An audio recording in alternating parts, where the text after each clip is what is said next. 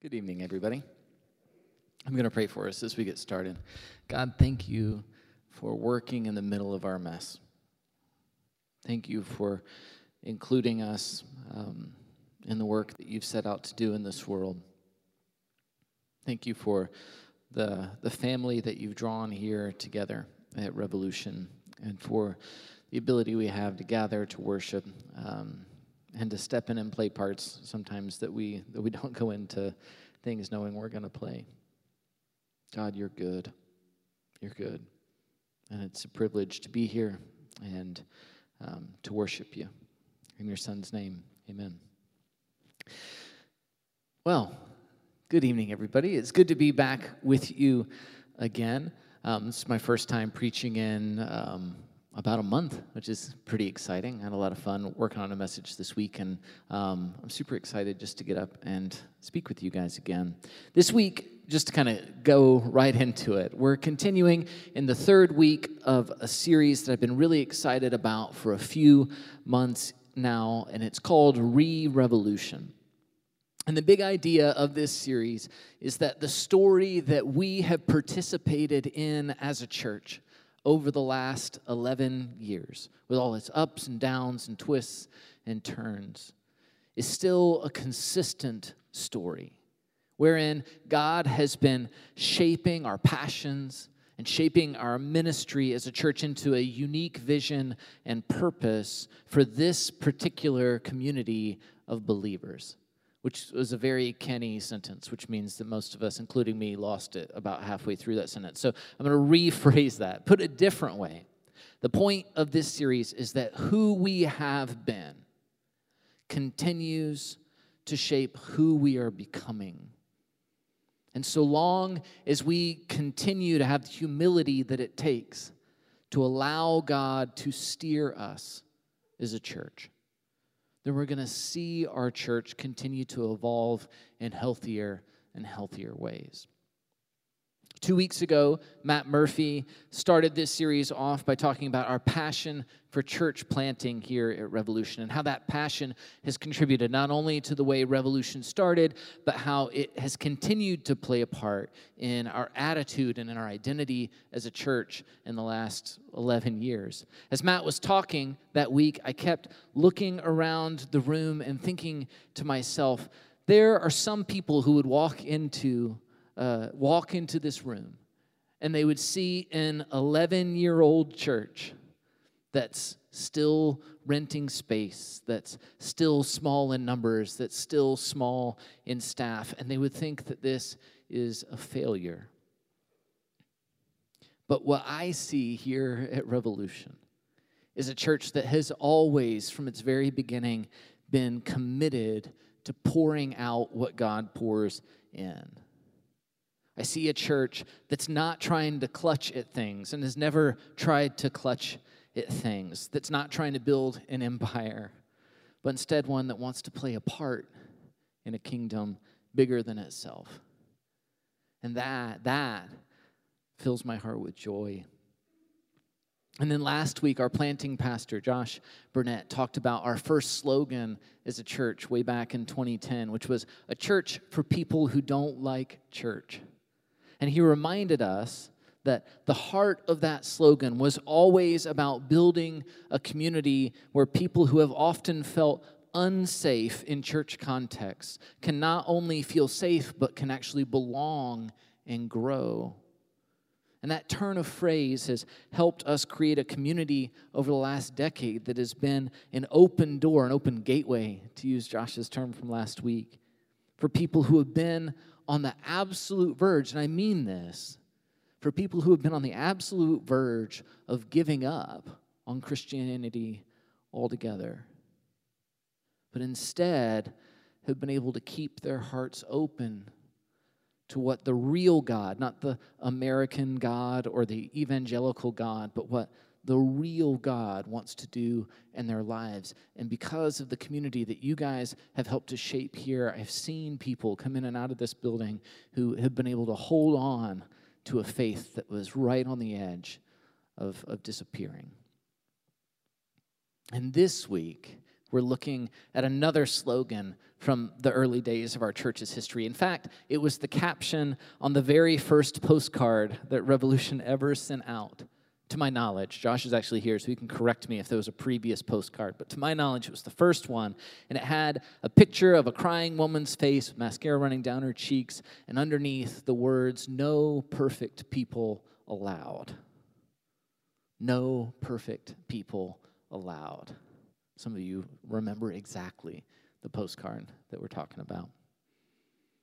This was a crucial part of our church's vision. And although it's been a long time since we printed that on anything, it continues, I think, to be a crucial reminder for us when it comes to two important parts of what it means to be a healthy church. First, it reminds us of who we want to welcome in.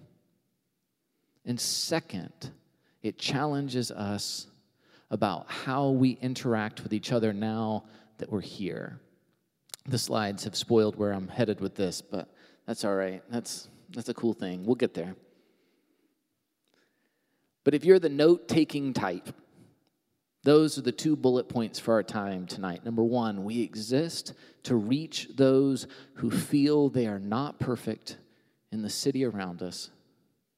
And two, we are responsible for refusing to pretend to be perfect. For refusing to pretend to be perfect in our relationships here with each other. But how do we get to those 2 points? Where do they come from when it comes to what the Bible teaches? And how can we feel those 2 points sharply and freshly again, even if we've heard them 100 times? This isn't going to be a surprise where we're headed because, you've already seen the Misty Boardwalk. But a few weeks ago, I had the opportunity to finally share one of my very favorite places on earth with not just Meredith and my kids, but even with my parents who were able to travel with us. And that place is Yellowstone National Park in Wyoming. How many of you have been to Yellowstone before? Some folks. All right, excellent. I'm not going to start going on and on about it because if I do, I'll never stop. So let me just simply say that it's the loveliest. In any case, while we were there, I made a big point of driving out the north entrance of the park towards the small mountain town of Gardner, Montana. And I have to tell you, there's really nothing at all special about Gardner, Montana, except a mysterious pizza shop that I never was able to find, but I was told about. But anyways, when we were planning the trip, Meredith was pretty skeptical about this whole side quest to Gardner. But I told her that I wanted to do it, not because I wanted to see that little town, but because I wanted to see this. Nope, go back. I want to see that. That's the Roosevelt Arch. It was erected in 1903 as the gateway to Yellowstone. I showed her this picture, actually, and big whoop, she said. Fair. But here's the thing about this arch. It's not really that impressive. It's not really all that beautiful. But it is inscribed with a brief excerpt from the Organic Act of 1872, which established Yellowstone as the very first national park in the entire world. That excerpt reads, now we can go to the next slide, for the benefit and enjoyment of the people. For the benefit and enjoyment of the people. In the original act, it's kind of a throwaway line, but over the last century, it has had an enormous impact on the National Park Project. And here's why. Because that line creates for the National Park Service a divided purpose. On the one hand, parks exist to preserve natural wonders from all the terrible things that we humans might do to them if we were allowed to. But on the other hand, the parks exist for us terrible people. This tension has dominated the story of the National Park Service, which is responsible for trying to do this, for trying to simultaneously keep our public lands safe and healthy and make it possible at the same time for us to experience them. And it's no easy task when it comes to imperfect people. But I'll contend tonight that it may be a sacred one. If you ever have the chance to travel to a national park in Canada, as another example, you will immediately see how different things can be. Because Canadian national parks are not for you. They are for no one. They are boundaried areas that you are free to explore if that's your thing, but they make no effort whatsoever to guide you through that experience or to protect you in the middle of that experience. You're on your own. No visitor centers, no paved trails, no parking lots. And this is a far cry from Yellowstone, which welcomes some 4 million visitors each year. So, tonight, this room of 35 of us, 40 of us, let's get into an argument with our neighbors from the north, shall we? When it comes to these two attitudes towards parks, who's right? Who's right? Well, it depends, right? Yellowstone rangers are endlessly fighting the foolishness of their guests and the messes that those guests make. But the question, of course, is what's the legacy, right? What's the legacy, the lasting benefit of sharing such a beautiful place with generation after generation of real people? I bring all of this up because I think it gives us a window, or an arch maybe, into the tensions that arise when it comes to perfection in our faith. Because the story of our Bible begins, right, with a natural space. It begins with a garden that is in perfect balance. And then the human beings that God puts there in that garden, the human being God entrusts with that space, do what people do and mess it up. And the consequence is that they get kicked out, right? No imperfect people allowed. That's a pretty great picture, you have to admit. But here's the thing, every page of the Bible that comes after that moment, is telling a story about God's plan to bring those people back home. And that makes one thing inescapable, I think, for those of us who set out to obey and follow the God of the Bible. And it's this, that our God, the God, loves imperfect people. He loves Adam and Eve. He loves the descendants of Abraham who become his chosen nation. He loves the Israelites' neighbors, even when they mock him, when they mock his people. He loves the weak and the flawed and the broken leaders and judges and prophets of those people. He loves them when they're rebellious. He loves them when they're proud. He loves them when they're humbled. And then eventually when he sends his own son, his very self, to live among them and relate to them and even to rescue them, that son goes not to the self-righteous or to the religious among them, right? He goes to the poor, to the bitter, to the broken. It can only mean that God loves imperfect people. We could go on about this, but the heart of Jesus is perhaps most clear on this front and most plain in this brief moment that he shares in the midst of his own execution with these two men who've been nailed to crosses beside him. You might know the story. We find it in the 23rd chapter of Luke's gospel. And the key moment reads like this: one of the criminals who hung there hurled insults at him, at Jesus. "Aren't you the Messiah? Save yourself and us." But the other criminal rebuked him. "Don't you fear God," he said, "since you are under the same sentence. We are punished justly, for we are getting what our deeds deserve. But this man has done nothing wrong." And then he said, "Jesus, remember me when you come into your kingdom." And Jesus answered him, "Truly, I tell you, today you will be with me in paradise." I think we don't talk about this story very often because it's very uncomfortable. It's an uncomfortable story. I think we also typically assume that the paradise that Jesus is talking about here is heaven, which makes sense. But it's worth pointing out that almost every other instance in all of Scripture where the word paradise is used, it's not referring to heaven, it's referring back, actually, to that garden from the very beginning. God's plan to bring imperfect people back to the place that they lost is accomplished. It's accomplished in this moment on the cross. People may make a mess of the park, to play out the metaphor, but the park is nonetheless for them, for the benefit and enjoyment of the people, to teach them.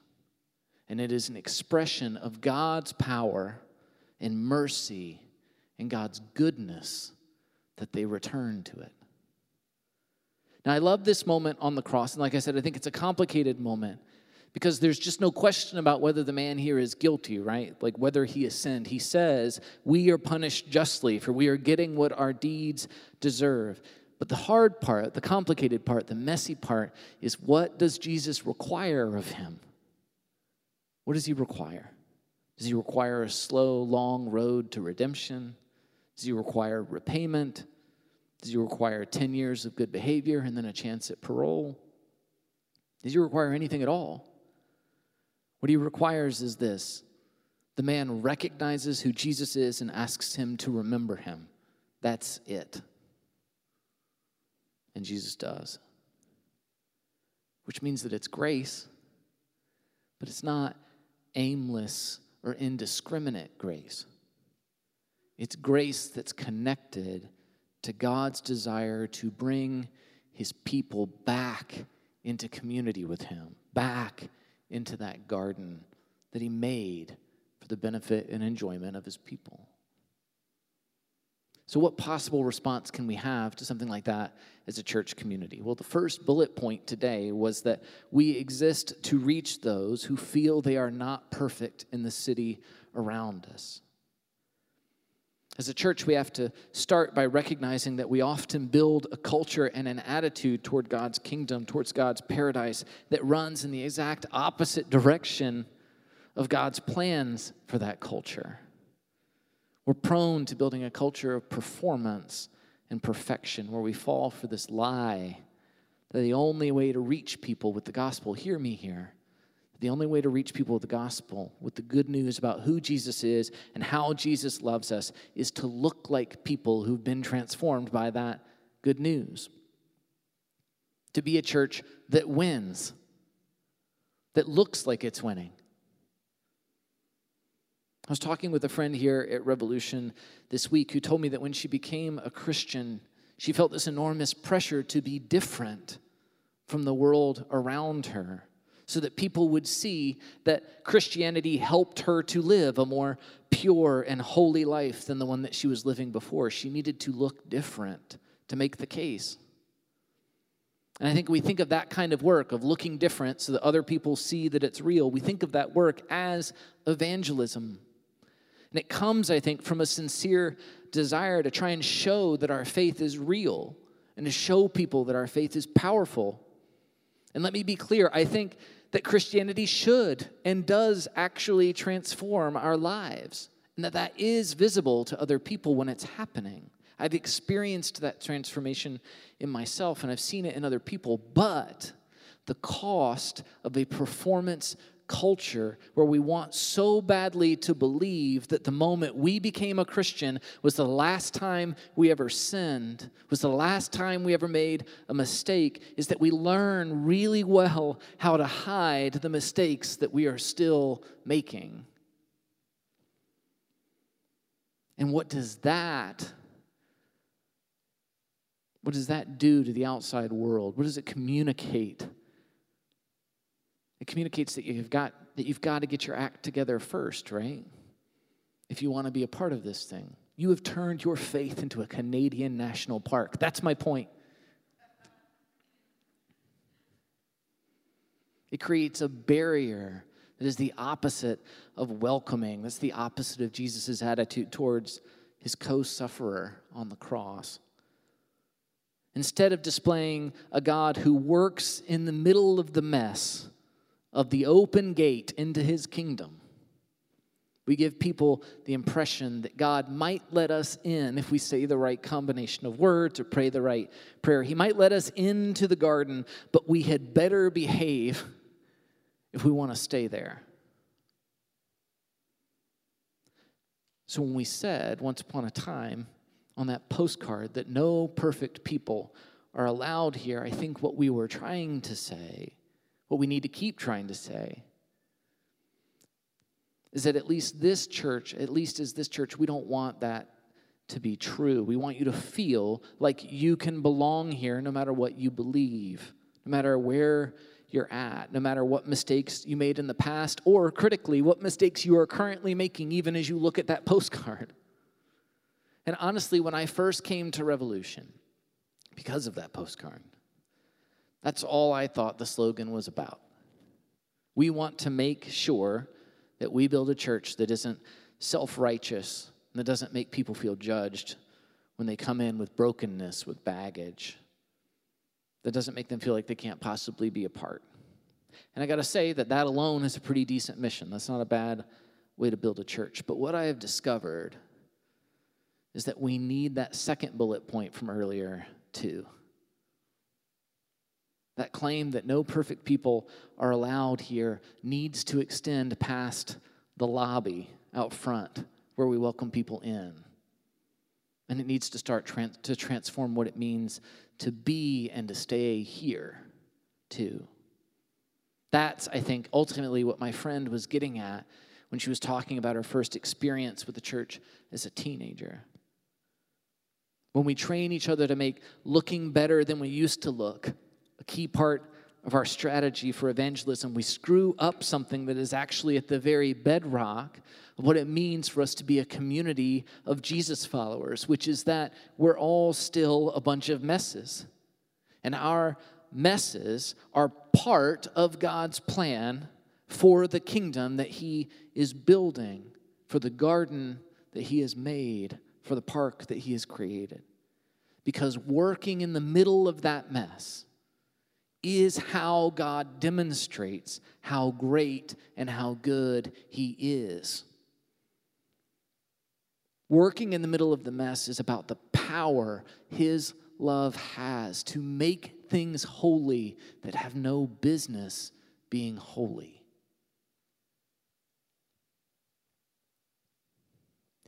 If Jesus' answer to the thief on the cross teaches us how to behave to those who are outside the church, the best illustration, I think, of how we need to behave towards each other here in the church might come from the Apostle Paul's first letter to his apprentice, who's a young man named Timothy. He writes to Timothy this. He says, "I thank Christ Jesus our Lord, who has given me strength, that He considered me trustworthy, appointing me to His service.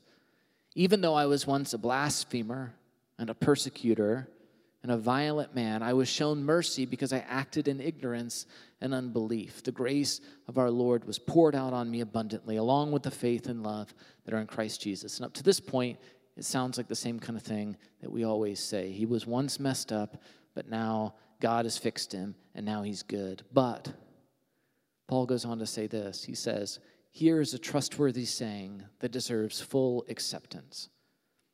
Christ Jesus came into the world to save sinners, of whom I am the worst.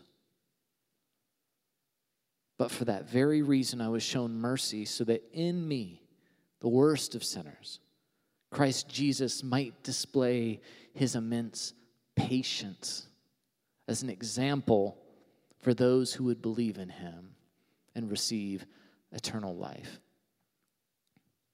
Now, I know that I am an old English teacher, but I cannot express enough how important that one present tense verb is. Paul is not saying, "Hey, everybody, I used to be a total dirtbag. You remember, you heard the stories. But then Jesus welcomed me into paradise, into the garden again, and now look at me. Look at what Jesus has turned me into." He says, Jesus came into the world to save sinners, of whom I am the worst. Not used to be, am. And why does this matter? Because what Jesus is displaying here is not just the overwhelming scope of God's forgiveness, which we love to talk about in the church. We love to talk about the overwhelming scope of God's forgiveness. What he is talking about is God's immense patience with us, even in the middle of our mess. If God's love was only a matter of grace, forgiveness would be enough. But God's love is also a matter of patience. And what is God waiting for? He's not waiting for us to get our act together. What he's waiting for is the whole of his plan to come to fruition, to come to completion. God is patient with each and every one of us.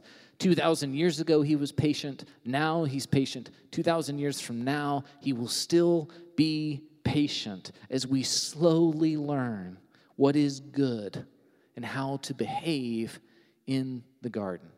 As he trains us lovingly, the way a parent trains a child, forgiving not just the mistakes that we made before he got there, but forgiving the daily mistakes that we keep on making. Because the goal is to get the people back in the park because it was made for their benefit. If God's goal was perfection alone, he'd put boundaries around his creation and he would lock all of us screw-ups out of it. That's the only thing that makes any sense to do. But that's not what he did. Because that's not what he intends. He will patiently work with broken people until we are all restored.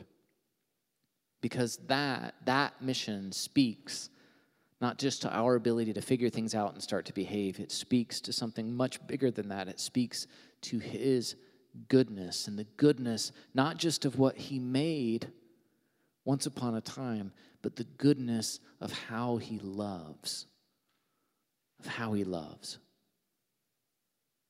So how do we respond to that goodness and that reality as a church? Well, our second bullet point was we are responsible for refusing to pretend to be perfect in our relationships with each other. No perfect people are allowed, not just in our doors here at Revolution, but in these seats either. You cannot keep pretending to be perfect. God's plan is to reveal his own power and authority over our brokenness. So we have to be honest with each other. It's all kind of abstract. I think a lot about metaphors for the church.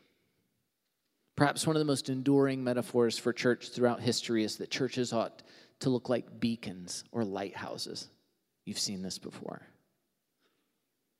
And the idea is that a church should shine God's light out into the world to save lost ships from crashing on the rocks that surround them.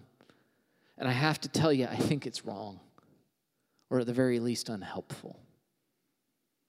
That metaphor might say a whole lot about the power that a church has, but it doesn't say very much, I don't think, about the people inside of that church. After all, how many keepers does your average lighthouse have? What are all of us supposed to be doing in that metaphor? So what if instead we started to think of churches not as lighthouses, but as little campfires? As campfires. Places where weary people come to sit down, to feel warmth from something beyond them, and to see each other. To see all the other weary souls that this light has brought in from the cold. And what if the culture of a church, of this little campfire, focused less on how far the light of their fire reached and more on who that light illuminates? What if we made our culture one of vision, of transparency, of revelation? What if the point of coming together each week wasn't only to feel the warmth of the fire, which is good and which is good to feel in the company of other people, but also to see the other people that are there with you, the other people that same fire illuminates, to see each other, to be seen by each other. And if one day our little campfire where we all sit around and see each other, if one day our little campfire is starting to draw too many people for it still to be possible to see each other, what if the solution was actually, like Matt suggested 2 weeks ago, to take some of the people who've been spending all their time around that campfire and know a thing or two about lighting a campfire and sending them right next door to start one right there too? And what if our vision was for enough campfires that everybody had somewhere to sit and to get warm and to be seen? And that was the vision for what we were trying to create, not the lighthouse that everybody can see from miles away and draw us to so that one person can, I suppose, stand in the middle of it somewhere and, I don't know, keep the light. What if the hope for us, what if the hope for Annapolis wasn't in one giant church? What if it was in 1,000 campfires where anybody and everybody could find rest, could find relationships, could find hope? This week, we're officially kicking off our groups for fall 2021. Maybe the best way to think about a lot of these groups is as little campfires, right? As places where we can gather, where we can be truly seen no matter what our flaws are, and offer real encouragement and real love to each other. I'd like to think that would make a difference in all of our lives if we experienced it. Not because we might walk away from that experience being more perfect than we were when we sat down, but because we would have a chance to see in our lives and in the lives of real people the power of God to patiently and lovingly bring people back into his garden, into his purposes, as testimonies to his goodness, testimonies to his love. And that's what I want to be, if I'm honest with you. That's what I want to be. With all my heart, I want that. I don't want perfection. I want to be somebody whose story reveals the mystery and the wonder of a great God. Because here's the thing. I need that kind of a God to be real. If I can see that kind of God, the God of wonder and mystery and power and love, if I can see that kind of God in you, if you can see that kind of God working on me, then we're giving each other, we're giving everybody else in our lives the permission that they need to have real hope. To have real hope. So tonight, in this big room, let's commit ourselves to that. Commit ourselves not to the building of a lighthouse, but to lighting campfires and then sitting around them. Let's open ourselves up first to the warmth of God, to the warmth our God creates and provides so freely, and then second, to the light that he creates and the people that light helps us see. So tonight, ask each other one more question before you leave. One more than you normally would. Listen to each other, even when you're busy and you got something to do. Sit with each other, not just once a week in these pews, but in your living rooms, at coffee shops. Let yourself be known. Let yourself be known. And let God bring you comfort and hope and an encounter with a truly and an utterly transforming love. Maybe we're not ready for the garden. I'm probably not ready for the garden. But God welcomes us into it anyways, doesn't he? And he promises to patiently work in us until we are ready. And what good news that is. What a thing. What a thing to sing about at the top of our lungs. What a thing to share. What a church to be. What a church to be.